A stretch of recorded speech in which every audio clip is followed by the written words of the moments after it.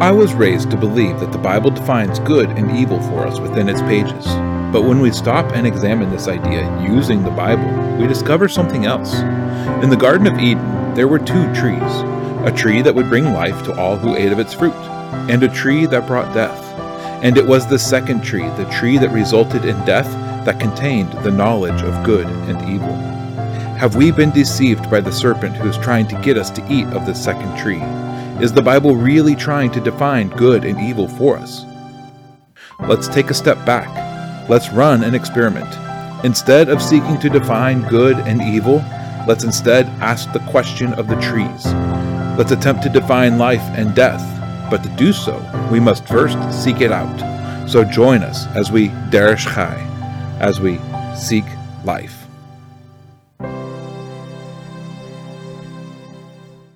Hey everybody, welcome to the Derish Chai Experiment, the show where we examine the shadows of Scripture. I'm Aaron Bishop here with my beautiful wife, Rebecca. Hey. And today we are in Job 29 through 31. We are going to reach the end of Job's arguments in this episode. This is basically the end of his speaking. He does get like 5 verses at the very, very end, but it's basically like, oop, my bad. And that's about it. Right. So this is going to end in 31. So for the next 10 chapters, it is going to be all Elihu, this fourth friend who comes out of nowhere, and God. And that's it. Those are the last 2 speakers that we have after today's episode. And in what we read in these chapters, we're going to find that Job kind of sums up his entire argument. We saw that turning point last week in 28, where he got onto a topic that was abstract in many ways. Well, today he's going to then kind of turn back to everything he's been saying before. He's going to restate it in some ways, and then he's done. Yeah, and we can't forget that last week's episode was about 4 chapters, and it is still part of this speech. So if you haven't listened to that one, listen to that first, and then listen to this, because it's all one entire speech.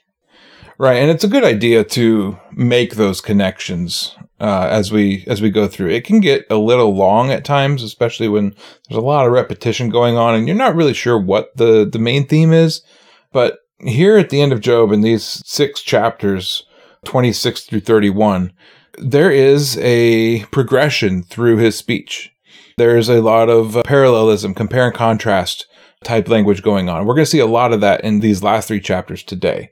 Because last week he was talking about this is what all of the evil people who don't have God do. And this is what I do. That was the compare and contrast last week.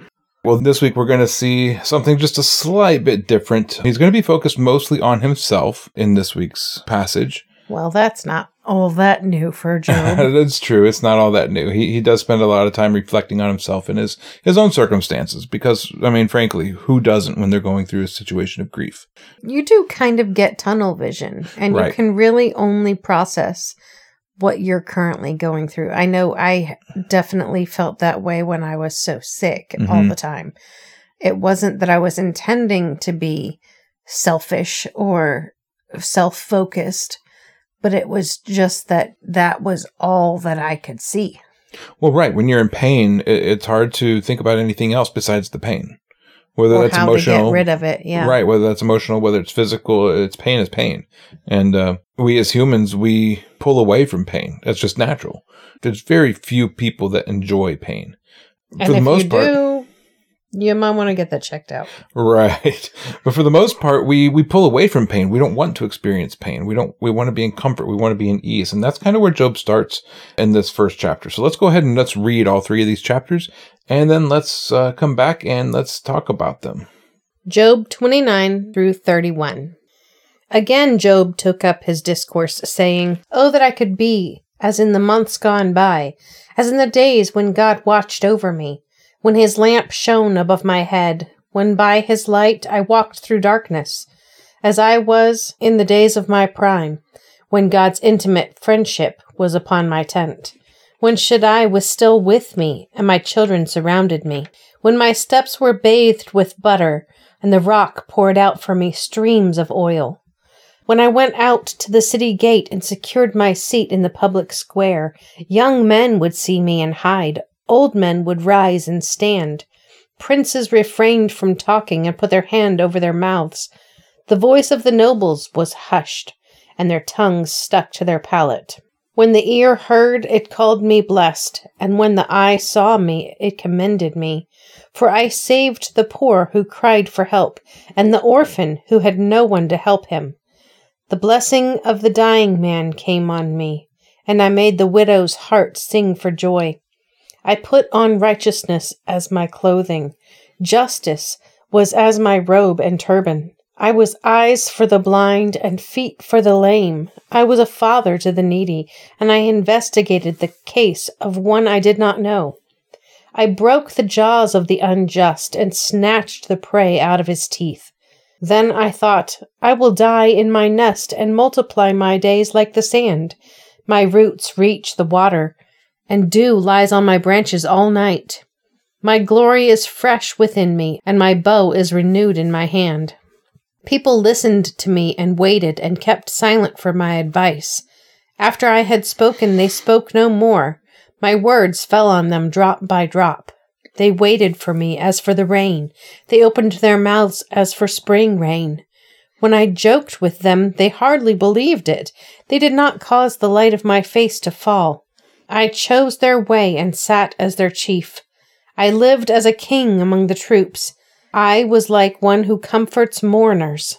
But now they mock me, those younger than I, whose fathers I would have disdained to put with my sheepdogs.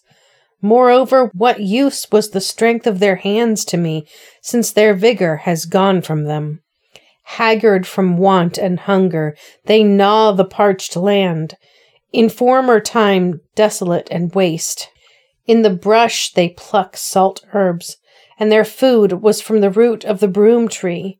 They were banished from society, shouted at as if they were thieves, so they were forced to dwell in wadis, in holes in the earth and among the rocks. They brayed among the bushes and huddled under the nettles. A senseless and nameless brood, they were cast out from the land. So now I have become their taunt. I have become a byword to them. They despise me, and they keep their distance from me. They do not hesitate to spit in my face. Because he has loosened a cord and afflicted me, they have cast off restraint in my presence. On my right, the rabble rise up. They entangle my feet and build up their destructive paths against me. They break up my path. They succeed in destroying me without anyone helping them. As through a wide breach they come, amid the ruins they come rolling in. Terrors are turned on me. They chase away my honor like the wind, and like a cloud my deliverance vanishes. And now my soul is poured out within me. Days of suffering have taken hold of me. Night pierces my bones within me. My gnawing pain never rests. By great power he seizes my garment. He binds me like the color of my tunic. He has cast me into the mud, and I have become like dust and ashes. I cry out to you, but you do not answer me.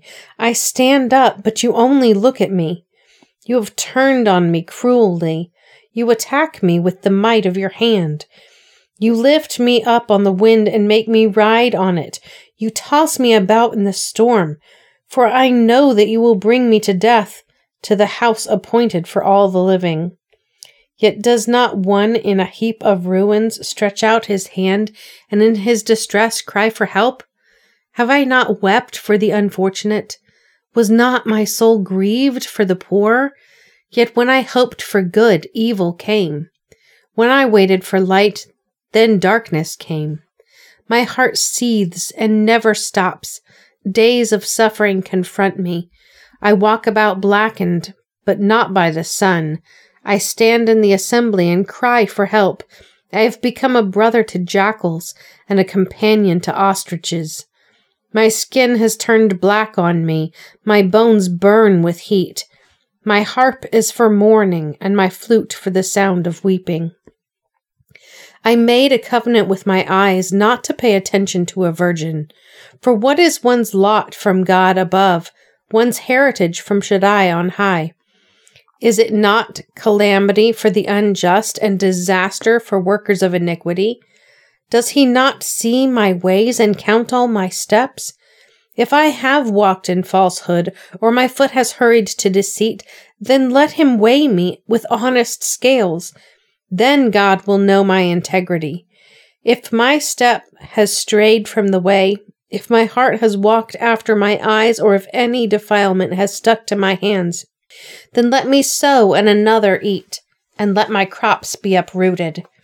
If my heart has been enticed by a woman, or I have lurked at my neighbor's door, then let my wife grind for another, and let her others sleep with her. For that would be a shameful act, an iniquity to be judged. For it is a fire that devours to destruction and uproots all my harvest. If I had denied justice to my male or female servant, when they disputed with me, then what could I do when God rises up? When he visits, how will I answer him? Did not he who made me in the womb make him?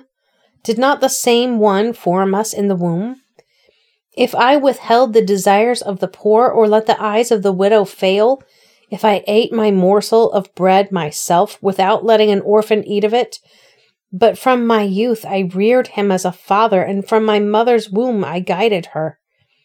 If I have seen anyone perishing for lack of clothing, or the needy without a covering, if his heart did not bless me as he warmed himself with the fleece of my sheep, if I have raised my hand against the orphan when I saw my support in the gate, then let my shoulder blade fall from my shoulder, and let my arm be broken off at the joint. For calamity from God was a terror to me, and because of his majesty I could do nothing.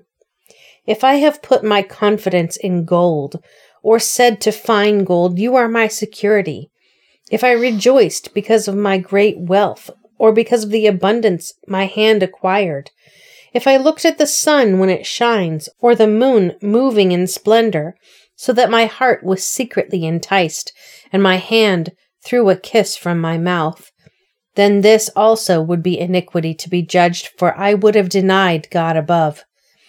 If I rejoiced at my enemy's misfortune, or gloated because calamity found him, I have not allowed my mouth to sin by asking for his life with a curse. If anyone in my household has ever said, who has not been filled with his meat? But no stranger had to spend the night outside, for my door was open to the traveler. If I have covered my transgressions like Adam, by hiding my guilt in my bosom, because I feared a great multitude, and the contempt of clans terrified me, so that I kept silent and would not go outside. Oh, that I had someone to hear me! Look, here is my signature. Let Shaddai answer me. Let the accuser write the indictment. Surely I would carry it on my shoulder. I would bind it on me as a crown. I would give him an account of my steps. Like a prince, I would approach him. If my hand cries out against me, and its furrows weep together, if I have eaten its fruit without money, or caused the death of its owners, then let briars come up instead of wheat, and stinkweed instead of barley. The words of Job are ended. And thus ends the words of Job. He is done, ladies and gentlemen. Job's defense has been laid to rest. These last 3 chapters, if you were paying attention as we read through them, you would really notice that he is really focused on himself. And the 3 chapters, they kind of tell a story. They tell a story of Job, who he was, who he is, and that he didn't deserve it almost. Yeah, he definitely is making his final case. At the very end of 31, he's saying, there's my signature. I'm done. I've laid it all bare. And God come and accuse me. But it definitely, in 29, it's almost bragging. It can feel like bragging, but is it bragging if it's true? I mean, it can be bragging if it's true. That's true. But okay, so in the West, we do have this idea that, well, you shouldn't brag because you'll make other people feel worse. In the ancient Near East, that's not necessarily the case. The man with honor is fully entitled to talk about his honorable deeds and to do his honorable things. That's one of the things that Yeshua had to warn people against. It's not necessarily the right thing to do a bunch of good deeds and then tell everybody about them. You've got your reward because you're looking for a reward from men and not from God. But in the ancient Near East, that wasn't. They didn't even think that way, really. They're just like, yeah, this is who I am. This is what I do. He's trying to describe his own righteousness because this is a defense. It is. It is definitely a defense. And so as part of a defense, he needs to lay down the groundwork for this is who I was before this calamity. But as I'm reading through 29, it definitely sounds very prideful. And I could be wrong. It could just be the statement of this is what happened. Right. You know. But there's definitely some echoes of what sounds like what Nebuchadnezzar said right before he was struck with being turned into a donkey. Well, let's actually an animal. Let's compare those, because what Nebuchadnezzar, right before he was struck with 7 years of living like a cow or whatever, eating grass and all that, being crazy out in the field, he looked over Babylon and said, "My hands have built this, the great empire." Yeah. Job's not claiming that he's built anything. He's describing his life. He's describing his actions. He's describing what he's done. And again, in his own defense. Mm-hmm. And so they're not a one-to-one type of pride. Job isn't sitting there saying, "I was the king of 14 nations and I was the richest man in the..." He doesn't say that. The book said that. He doesn't say, "I had a harem of wives," or I defeated many armies and threw my foes to the ground. He does say, "If I saw unrighteousness, right. I broke the jaw of the man who did it. And I put on righteousness as a cloak, and I did deeds of what in Judaism are called tzedakah, righteous deeds of giving to the poor and helping the orphan and the widow." And he describes his own honor as well. When I walked into the city square, the young men saw me and they hid, and the aged, they saw me and they stood, and the nobles, the rulers, they held their words back, and the leaders were hushed.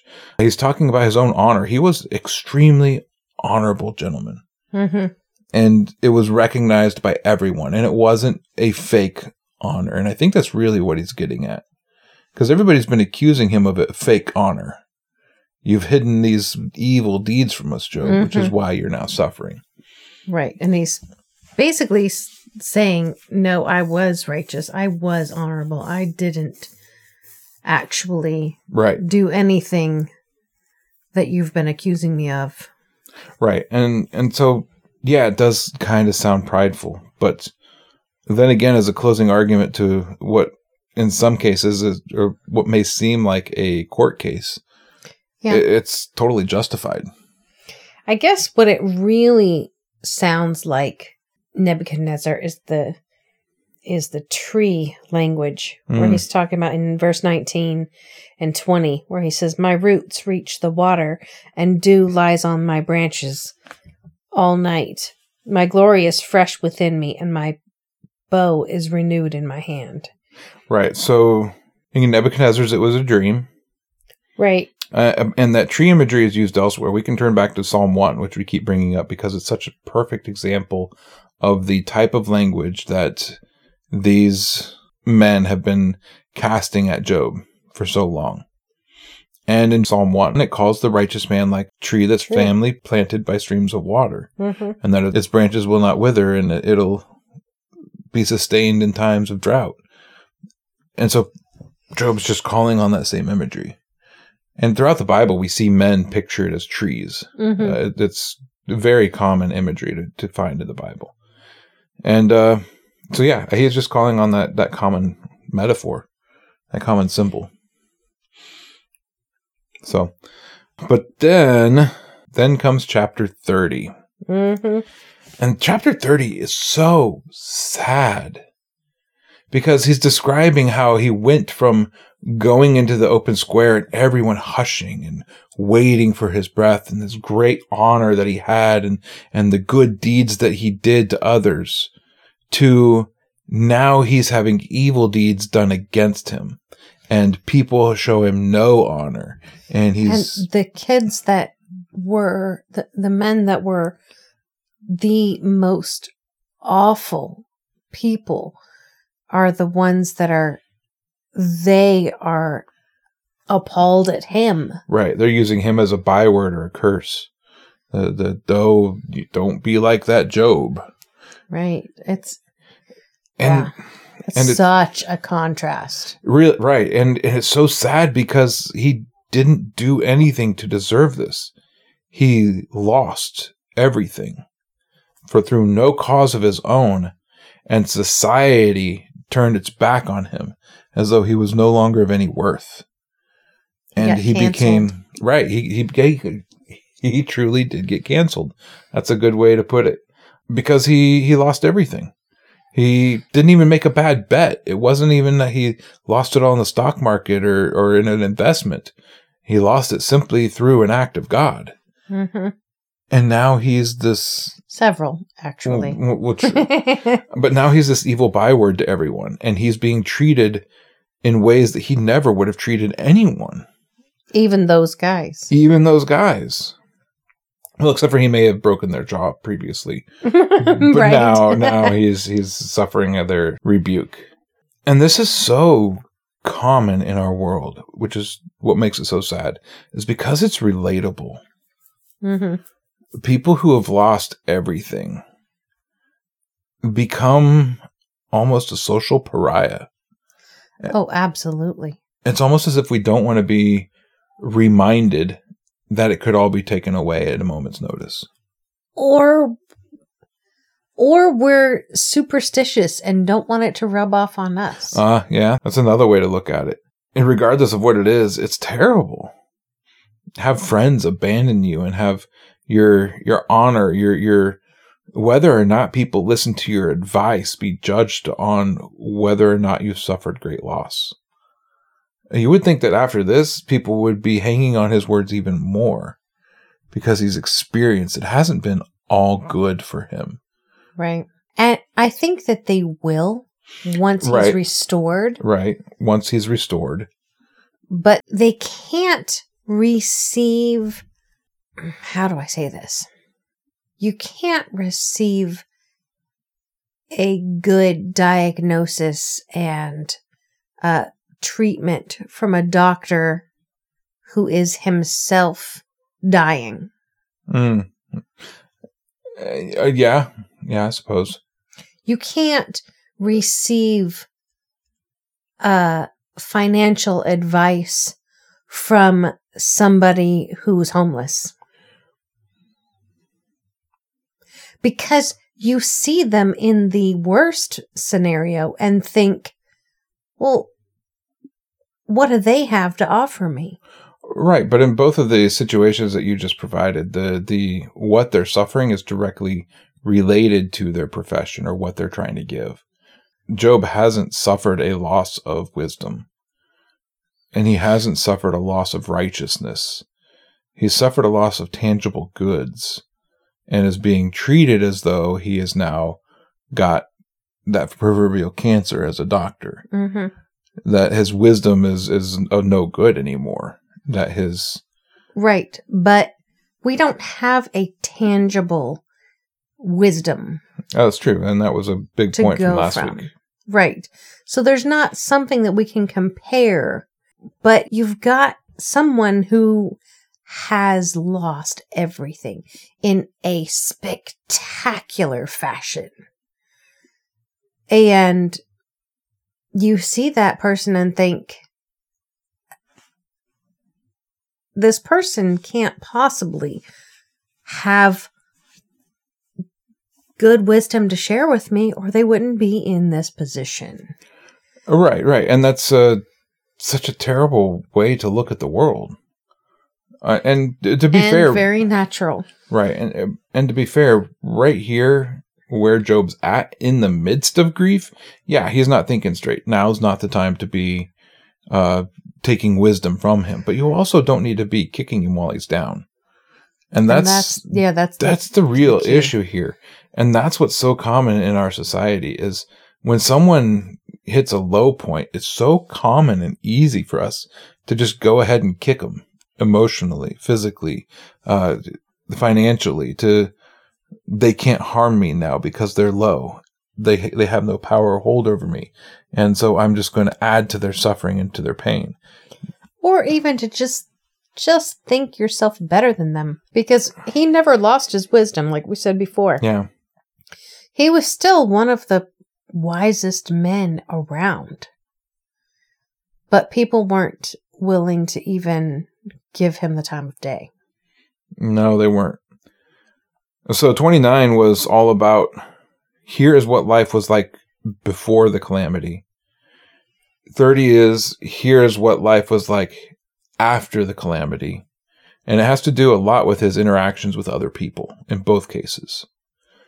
And 31 then gets into, but I didn't deserve it.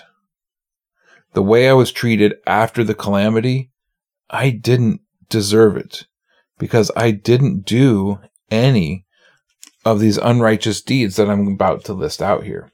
And he even says, backing up his integrity again, if I have done these things, give me justice. Right. Let me die. Whatever. Let my arm fall from my shoulder and my arm be broken from the bone. Let my arm just fall off right now. That's kind of like the modern, just strike me with lightning right now if I am doing wrong. If I have sinned, if I have treated you unjustly, then just strike me with lightning. And I mean, he's asking for some serious pain to have your shoulder dislocated or broken or your arm broken off at the bone. It's ow. Right. That's really not fun for a guy who's currently already in constant physical agony. Right. And the things he goes through are pretty base sins. In fact, I bet if we were to sit and to really study this out, that we could line these up with kind of like the 7 deadly sins, or what we commonly call the 7 deadly sins, or the 7 things that God hates from Proverbs.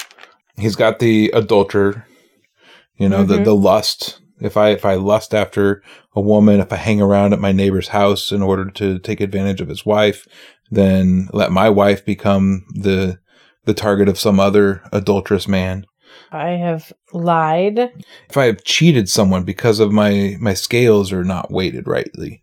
If I have turned away from someone who needed something. Like the parable of the Good Samaritan. If I have acted like those men who just passed him by rather than stopped and helped. If I have gone to greed. If I have thought that my gold would be my security. Right. If any of my servants had ever raised a complaint against me and I turned my ears against it, that I'm being unjust and I just said, well, I don't want to hear your complaints. I'm fine. If I had idolatry and I was worshiping the moon and the sun or any other thing. And he goes through all of these different things. I haven't engaged in any of these wicked things. I have kept myself pure. And he's going back. He's very much referencing what he said in 29. He's saying this is how it was and everything was great. And I had it all. Then I lost it all and everything turned to crap. But I didn't change. Who I was didn't change just because my circumstances changed. Mm-hmm. And that's so profoundly deep. Because often when people go through things, we treat them as if they're now a different person. And the truth is, Job's not the same person. He's not the same person, but his base modus operandi of being a righteous man didn't change just because the circumstances did.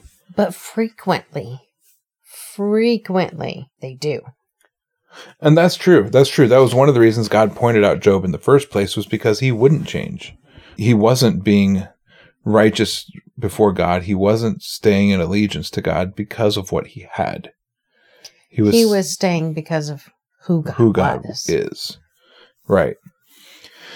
And so, yeah, that is Job's argument in a nutshell. And if we remember back to last week, it was, this is what I do, and this is what the wicked do. A more active type actions. Then he says, this is how things were for me. This is how they are for me. And I didn't deserve it. Mm-hmm. And that's really the summation. And right in the middle is that meandering, abstract reflection on the nature of wisdom. Which, again, one of the most profound chapters in the Bible. If you really sit and think upon wisdom and its source and how to gain it and all of that. And that's it. That is the end of Job's speech and the end of his three friends' speech. That is Job's mic drop moment. Right. And so next week we get into kind of like the prosecution and the defense's closing arguments. Yeah, in a way. From a lawyer we haven't heard from yet. It's almost as if this is a big trial. Each side, Satan and God, both have a lawyer, but these witnesses are being called. You have the witness against Job, you have Job defending himself. A witness against Job, he's answering that one. A witness against Job, he answers that one. And they go through several rounds of comment and rebuttal to try and lay out their cases. And then they both just rest their cases. They say their last bit, rest their cases. Now these lawyers for each side are getting ready to sum up both sides of the case. We've got Elihu on one side, and we've got God himself on the other side. Which is, I don't know, I think Job's is his closing statement, and then we get Elihu, and then we get the judgment from the judge. That's actually probably a better way to look at it. And so, yeah, Elihu is going to go on for multiple chapters, and we will have a chance to really dig into what he has to say next time. So, yeah, anything else you want to say about? Yeah, actually, because while we're reading through this, there's echo after echo, right, after echo after echo from David, from yes, the Psalms. He is everywhere in this.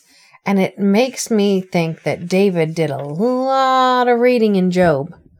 And when we see David's life and the turmoil and the just chaos that he had to live through, he probably did spend a lot of time in Job, realizing that that's what this book is for. Perhaps there is that. It did come in that order, and perhaps David did have access to this book. We don't really know whether David had access to the book of Job. But we do know that they both went through some very similar circumstances. David lost his entire kingdom because his son rose up against him in civil war. David had to spend time pretending to fight for the Philistines and fighting the Philistines. Right. He had to spend time run for his life over and over and over again. And so they went through similar circumstances. So there's also the case to be made that going through these difficult circumstances, men of God will come to these same types of answers and conclusions. And it could just be that. It could be that. And they reflect each other because God is inspiring them, and because they're godly, righteous men who are reflecting on the nature of life and who it is. There's a lot of echoes from Solomon throughout here, too. The Proverbs and Ecclesiastes especially, which Ecclesiastes we finished a couple months ago, and Proverbs, which we're going to get into once we're done with this book. And there's just so many echoes from all of the various wisdom literature traditions from the Bible. It just helps us to see that the Bible is one unified work. And it does have one ultimate author. Right. It has one, and it has one or ultimate... at least inspirer. Right. And it has one ultimate overarching theme throughout, or a set of themes throughout.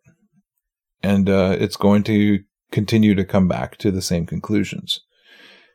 And us humans, humanity, being what we are, we got thick skulls. We do, and repetition aids learning. Repetition aids learning. Aids learning. Repetition aids learning. Repetition aids learning. What was that? I didn't get it. I have to say it multiple times to our children. Yeah, well, they can have thick skulls sometimes, and they continue to follow in the same ruts, which reminds me a lot of me. And me. Everyone else alive. So, Job fits so perfectly into the wisdom literature of the Bible. Even though it's coming at the idea of wisdom from a completely different point of view than either Ecclesiastes or Proverbs or even the Psalms, it still has that unified theme. It still has that unified conclusions. It still has... We still see wisdom. Yeah. We see how it plays out, how it is exposed in real life. Right. And so that's what we need to recognize as we go through these books, is they do describe for us what wisdom looks like. And what faithfulness and righteousness looks like in the face of extreme adversity. Right. In the book of Ecclesiastes, full of wisdom from a man at the end of his life, looking back on it and reflecting on the goods and the bads and what really mattered. The book of Job, from a man who's lost it all and who's dealing with his grief and his situation and trying to make everything fit together. How does this even work? Who is this God who I'm serving? Because I'm not sure I accurately know who he is. And the book of Proverbs, which is a father trying to give instruction to his son primarily, and trying to record just nuggets of wisdom to be passed on through the ages so that others can learn from them and reflect on them and mull them over and take time with them to become someone who's not going to use a tomato in a fruit salad. You're going to need to explain that one. So knowledge is knowing that tomatoes are fruit. Wisdom is knowing that you don't put it in a fruit salad. And theology is asking, is ketchup actually a fruit smoothie? There you go. So after we've engaged in a bit of theology and philosophy, hopefully we've gained the wisdom to not put our tomatoes in our fruit salads. So, and all that implies. As you go through life, remember, as you seek life, also seek wisdom. It's a huge part of it. So seek life. In all that you do. Shalom.